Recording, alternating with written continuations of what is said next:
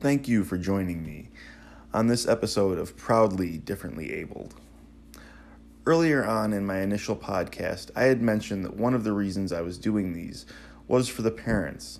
And the more thought that I've given to it is that a parent's perspective is paramount to what I'm trying to do. So with that in mind, I'm going to be interviewing my parents so they can give you a perspective of what it is like to be the parent of a child who is differently abled. During this episode, we will be discussing our birth, my brothers and I, and the first couple years of our lives. I'm going to start with my father, Richard Varchetto. Hi.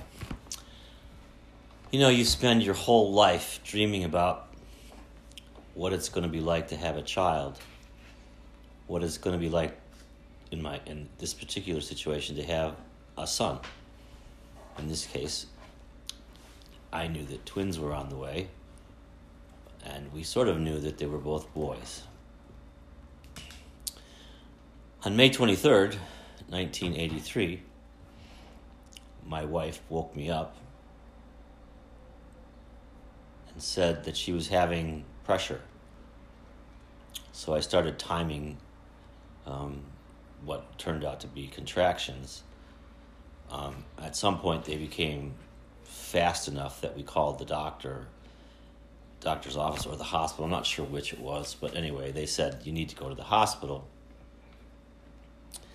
I said, well, that's impossible. They're not even due they're only 26 weeks. This is crazy. And they said, well, you better come. So I wasn't really worried because I figured, it's just a false alarm. We'll come back home tonight. So one of my greatest regrets about that night was I was still smoking then. I stopped on the way to the hospital, bought a pack of cigarettes. By the time we got to the hospital, they rolled my wife into the examining room, and she was already dilated to 10. And so they were trying to find my wife's doctor, who it turns out had hernia surgery. And he was running into the room to anyway, he examined my wife. And he said to me, come on, I'll go outside. And he said to me, look, if we allow the twins to come by natural birth, there's probably no way they're going to live. Even if we have a C-section, they may not make it. In fact, there's a very good chance they won't make it, even if we do a C-section right now. So we need to decide what you want to do. Do you want to have a C-section or do you want to have natural birth? And I said to the doctor, just go in and tell my wife what you just told me, and I guarantee you we're going to have a C-section because she will do everything and anything to keep these boys alive. So we went in and told my wife, and of course, she said what I thought she was going to say. And the doctor came back out and said, hey, we need to go. So we literally ran down the hall to where this room where doctors get ready. I mean, I'd never been in one before. And he said, I don't suppose there's any point in telling you can't come in the room. And I said, no, there's no point. I'm coming in the room. So we scrubbed up and we put all this junk on, safety, stuff, what doctors put on in operating rooms. And we ran back down the hall to the what turned out to be the operating room. And so there was my wife. She was she was intubated, and she was not intubated, but she was getting the anesthetic or whatever it is that they give her so she didn't feel anything. And I was sort of nervous about that. Anyway, so he proceeded to open up my wife, and I tell you, it's an eye-opening experience. But at any rate, Michael came out first, and a doctor and a nurse grabbed him and took him to a little bed for infants, newborns, and then Matthew came out, and the doctor and a nurse took what turned out to be Matthew to another place. So there's a doctor and two nurses taking care of my wife, a doctor and a nurse taking care of Michael, a doctor and a nurse taking care of Matthew, and I'm running like in a circle saying, how's he, how's she. It was like a war zone in there. And they took the boys into the neonatal intensive care unit, and they took my wife to the recovery room, and I was standing outside of the neonatal intensive care unit looking at my two boys, and I was ecstatically excited and happy that I had two sons.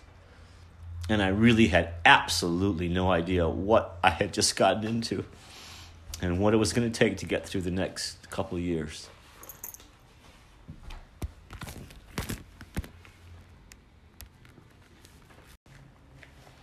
So at some point after the boys got into the neonatal intensive care unit,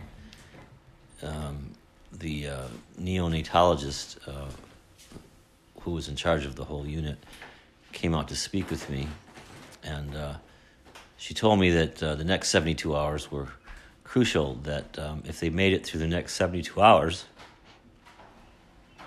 that it was likely that they might make it through the next 72 hours. But she said in all likelihood, or it was possible that neither of them would make it, or one of them wouldn't make it.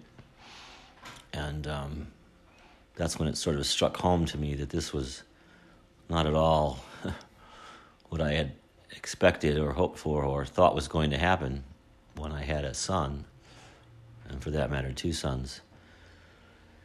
So time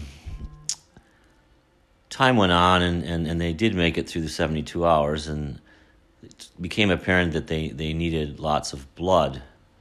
So we started a blood drive. I think we in the course of the time that they were in the hospital before they came home, we probably got 100 pints of blood donated.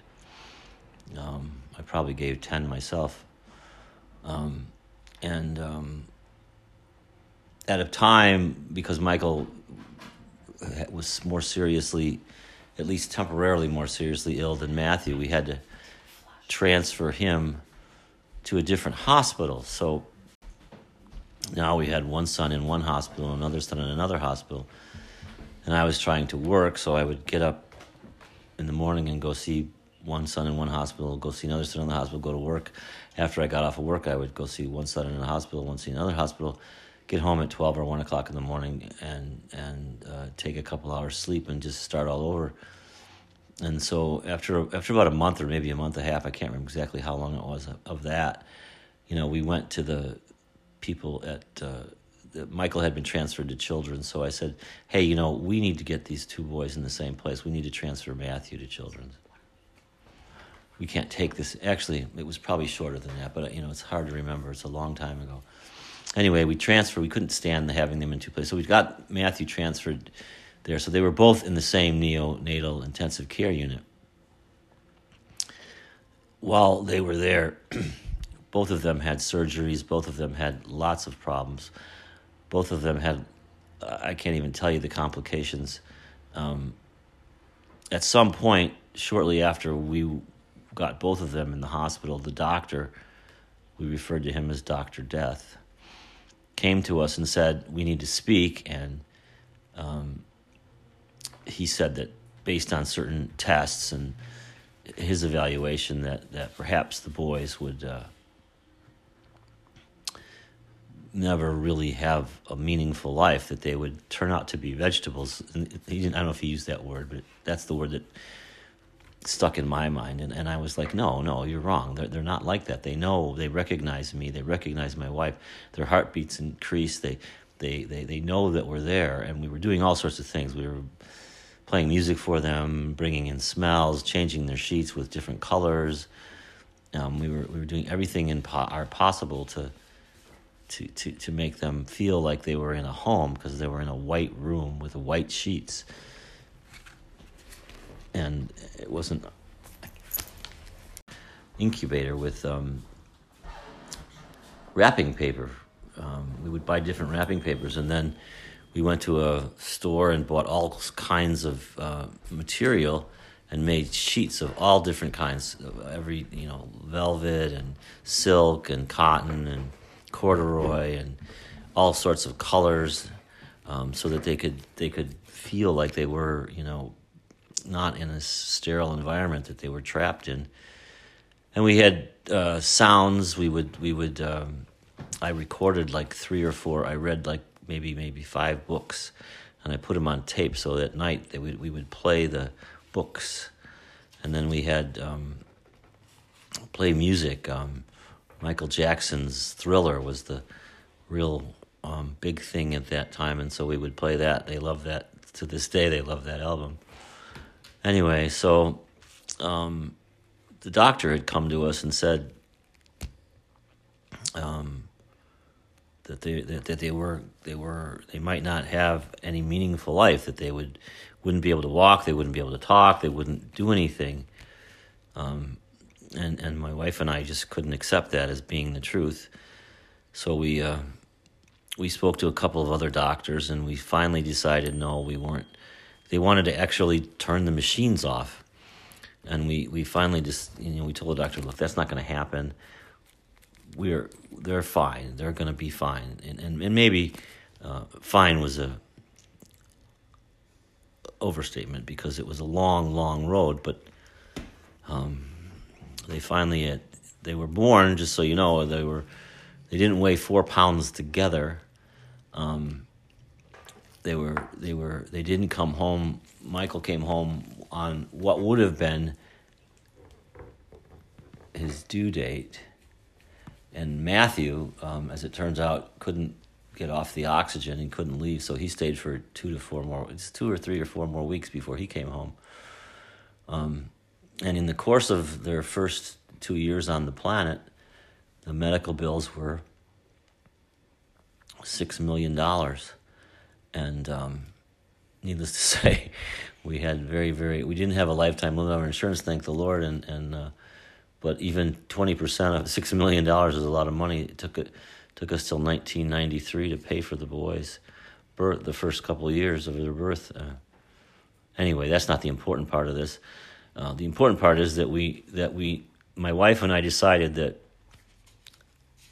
we were going to do everything we could to give them as much choice and have as much chances in life as they could. We weren't going to allow them to say the word "I can't," and we never did. And they can't. They've now come home. I mean, they came home. They're very successful young men, both of them, and we're quite proud of them. The beginning was rough, and we went through. Michael has CP. It's called. He's a left-sided hemi, which means the left side of his body was paralyzed because he had a bleed. It's a thing that happens because you're born too early, and the vessels and veins in your brain aren't fully developed. So the pressure of being born and the shock of being born causes bleeds, and that, in his case, affected the right part of his brain, which affects the left side of a person's body. So he was he was paralyzed on the left side of his body, and he didn't have the same ability to fine motor, and even not fine motor. But so we had years and years and years and years of therapy just to get him. If you met him today, you wouldn't even know that he had cerebral palsy. You wouldn't be able to tell, because he came through it unbelievably well, and I'm so proud of him. But it's so hard to describe what it's like, because you have all these hopes and aspirations when you're going to have a baby, and you figure, okay, I'm going to have a baby, and he's going to come out, and he's going to have, all his parts, and he's going to be fine, and he's going to grow up. But then this kind of thing happens, and I have to give my wife the most credit for all of this, because shortly after they were born, I stopped listening to the doctors, and I started listening to my wife's gut, and anything, if she said this is what we should do, that's what we did, and it always worked out for all this time, even till now. But You have to stay together. It's hard to stay together. We saw a lot of babies die in that neonatal intensive care unit while they were in there. And we saw a lot of babies die because the parents just stopped coming. They just gave up on them. You can't do that. You have to love your children and give them everything you can and make sure they succeed. Anyway, I'm not taking any credit, but Michael deserves the credit. He's a fine young man, and he's done a great job. And now I'm going to bring in my mother, Janet Varchetto, for her perspective on that time in my life. Hi, everyone. This is Jan Varchetto, Michael's mom. And I'm not sure I'm going to be able to get through this story very easily, but I'm going to try and give it my best. It was, needless to say, a very difficult time for us as a family. A year prior to the birth of my twins, my husband and I lost a child at term. So this overwhelming sense of dread was driving with us to the hospital. That night was probably one of the worst nights, one of the most terrifying nights, and one of the best nights of my life, all at the same time. I had just not been feeling well that day and had a sense that things were not right and that I needed to get in touch with the doctor to let him know that I was feeling some strange pressure that was going on. All at the same time, I was thinking in my mind, don't be ridiculous. This is just preterm labor. You're fine. Everything's going to be okay. Don't be a baby. So that was all going on at the same time that I was trying to convince myself that I needed to do something about what was going on. I finally did call the doctor, who told me to get to the hospital as soon as possible. We arrived at the hospital, oh my gosh, it was the middle of the night. And when we got there, the nurse said to me, "Don't worry, honey. Whatever's going on, if something is going on, we're going to stop it and you'll be okay. So just don't worry." And then a little bit later, they put me in the bed and they examined me and told me that I was fully dilated.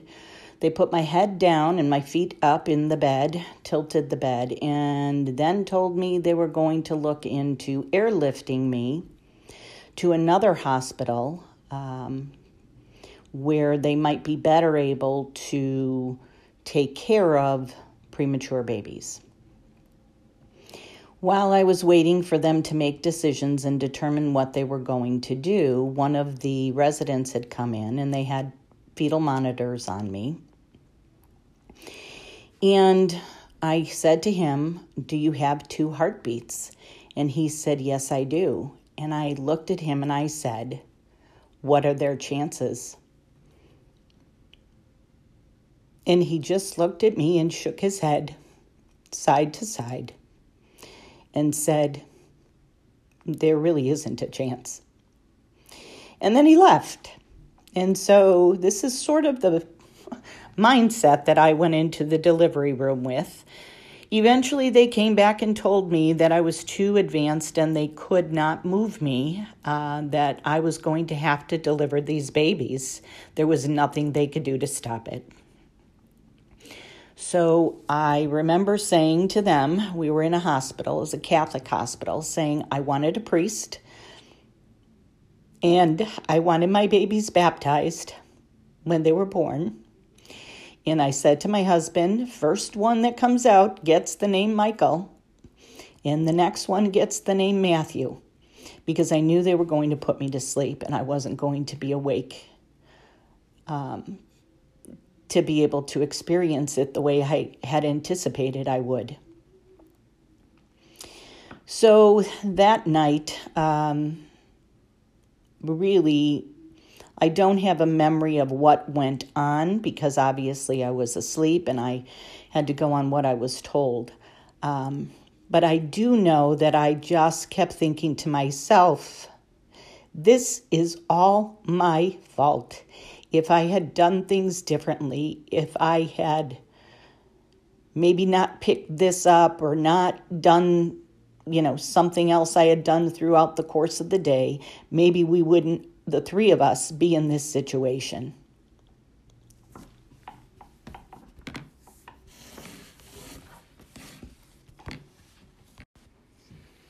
The next day, when I was more awake, they wheeled me down to see my sons.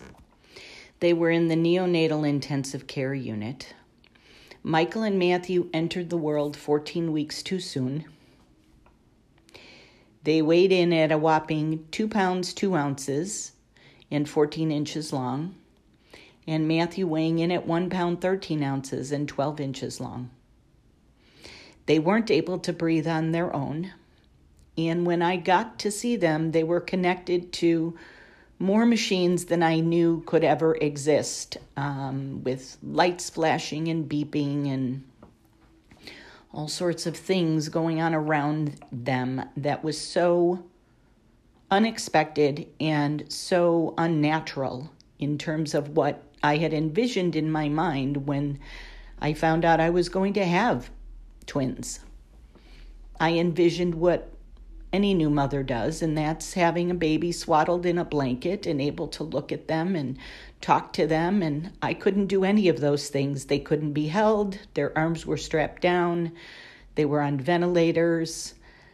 It was a very, very, very difficult thing to see. While I knew that they were doing the best they could at the hospital to save their lives, just seeing your tiny infants going through what has to be a very painful experience was just overwhelming to me. And again, I just kept thinking, what is it that I did to make this happen? How did I not know? What was I supposed to do differently to make this be more normal in what I expected it to be? As time went on, the news, sometimes was good and sometimes was not so good. I do remember one evening being in the neonatal unit and standing over Michael and watching him breathe and his chest go up and down with this ventilator that was breathing for him. And I just noticed, and I don't know why, I have obviously no medical training, but just my motherly instincts, noticed that one side of his chest was not doing what the other side of his chest was doing. And I brought attention to that, talked to the nurse, talked to the doctors who assured me that it was all fine, and that they were well aware of what was going on. And so I left and went back to my room because they wouldn't let me stay too long. And probably a couple hours later, they came in to tell me that Michael had something called a pneumothorax, and that side of his chest, on that side, he had blown a hole through his lung, and he had a chest tube in. And so they didn't really expect him to survive that. But being the hard-headed young man that he is, he did survive that night. And shortly after that, they told us that they felt that they needed to move him to a different hospital because things were getting progressively worse for him. So while we waited a little bit more for him to get in a better situation, they decided to take him over to a children's hospital nearby, leaving his brother Matthew in a different hospital. And that went on for about a week, 2 weeks, until finally they did move the boys to the same hospital, and we were able to be in the nursery, but they were not in the same area, of course. They were one on one side of the unit and one on the other. So the boys at this point had not been able to be together either. Once they arrived there, a variety of things started to go on there as well. Michael in particular, we were told, had a bleed.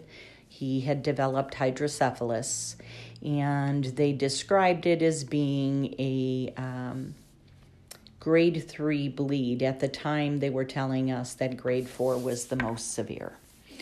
And it's at that time that the doctors called us into a different room and told us that babies that had that level of bleed were likely never to walk, never to talk, and never to live a normal life.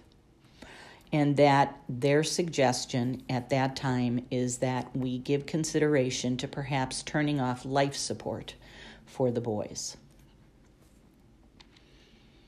At the same time, Matthew was having similar issues, had a bleed, a very minor bleed, but a bleed nonetheless.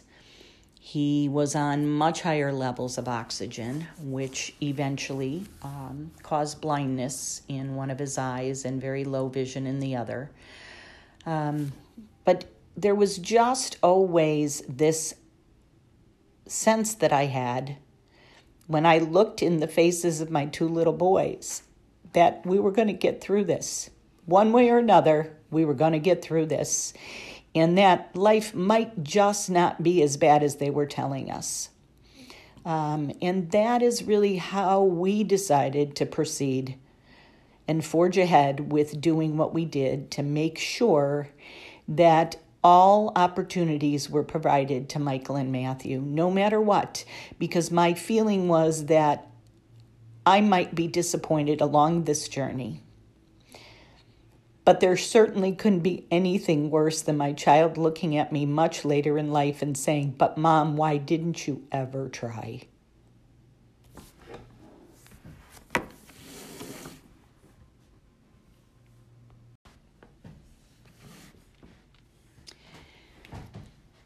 We had decided, or I should say I had decided, that once Michael and Matthew were walking, I was going to bring them back to visit the doctor who had given us the information about perhaps considering stopping life support.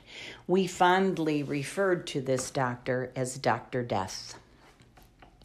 So I had put it in my mind that when, not if, but when Michael and Matthew did in fact walk, I was going to bring them back so that Dr. Death could actually meet them. So fast forward to, Matthew walked at 16 months and Michael walked at 22 months. Immediately after that, I called the neonatal unit and asked to have an appointment with Dr. Death and told them I wanted to bring the boys back for a visit. And so off we went to the hospital, walking in together, one boy on each side. And we met with the doctor, and I looked at him and said, "I want you to know, you may not remember us because I'm sure you've seen many, many families of many, many children in the last 2 years, but I came back for a specific purpose today. I know that at the time you told me what the statistics were saying to you, thinking that you were going to probably help me understand what my future might look like. But what I need you to understand is that those statistics were incorrect. And my sons are here today, both walking, both talking, and both looking just like any other child. And I want you and I need you to understand that when you take a parent's hope away, you take a child's chance away. And that is not your job.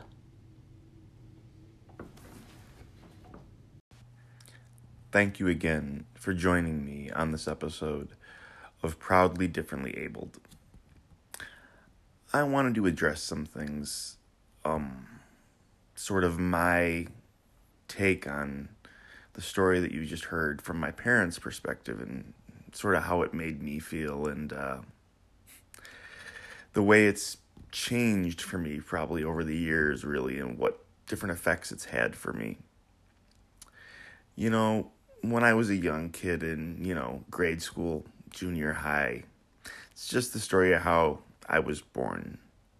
You don't really think much about it.